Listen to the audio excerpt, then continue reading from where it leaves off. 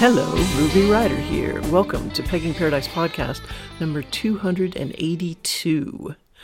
I'm going to jump right into your letters. Actually, this one was a voice message left way back on July 23rd. And it transcribes the voice message, so I'm going to read it exactly like it was written. Hello, hi. I'm sorry, I'm a little nervous. I discovered your podcast not too long ago. Actually, I just discovered your podcast today when you first came back from a little break.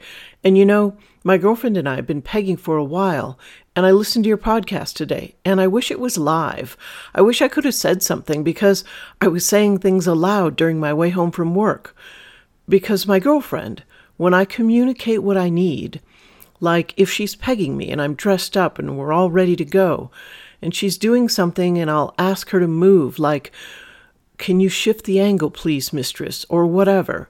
So if I ask too many things, then she gets upset and she's like, I'm not doing this anymore.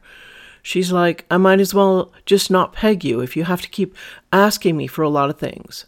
And it's disheartening because she tells me. So if that's the case, it would be lovely if the two of you could sit down, not in bed, not anywhere near the sex place, and not any time close to when you're having any kind of sexy times, and have a conversation about it. So while you are doing your sexy times, especially the pegging, when you're all dressed up and you're in your role play and you're calling her mistress, because I don't think you have a lifestyle thing. I think this is something you do just in the bedroom. But once again, I'm just guessing here.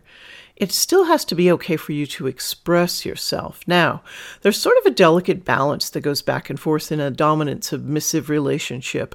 But the most important point here is that dynamic, that line that you walk, is different for every couple. So whereas it might be completely acceptable and actually kind of a turn on for one receiver to hear that from their giver, no, if you ask too many things, I might as well just not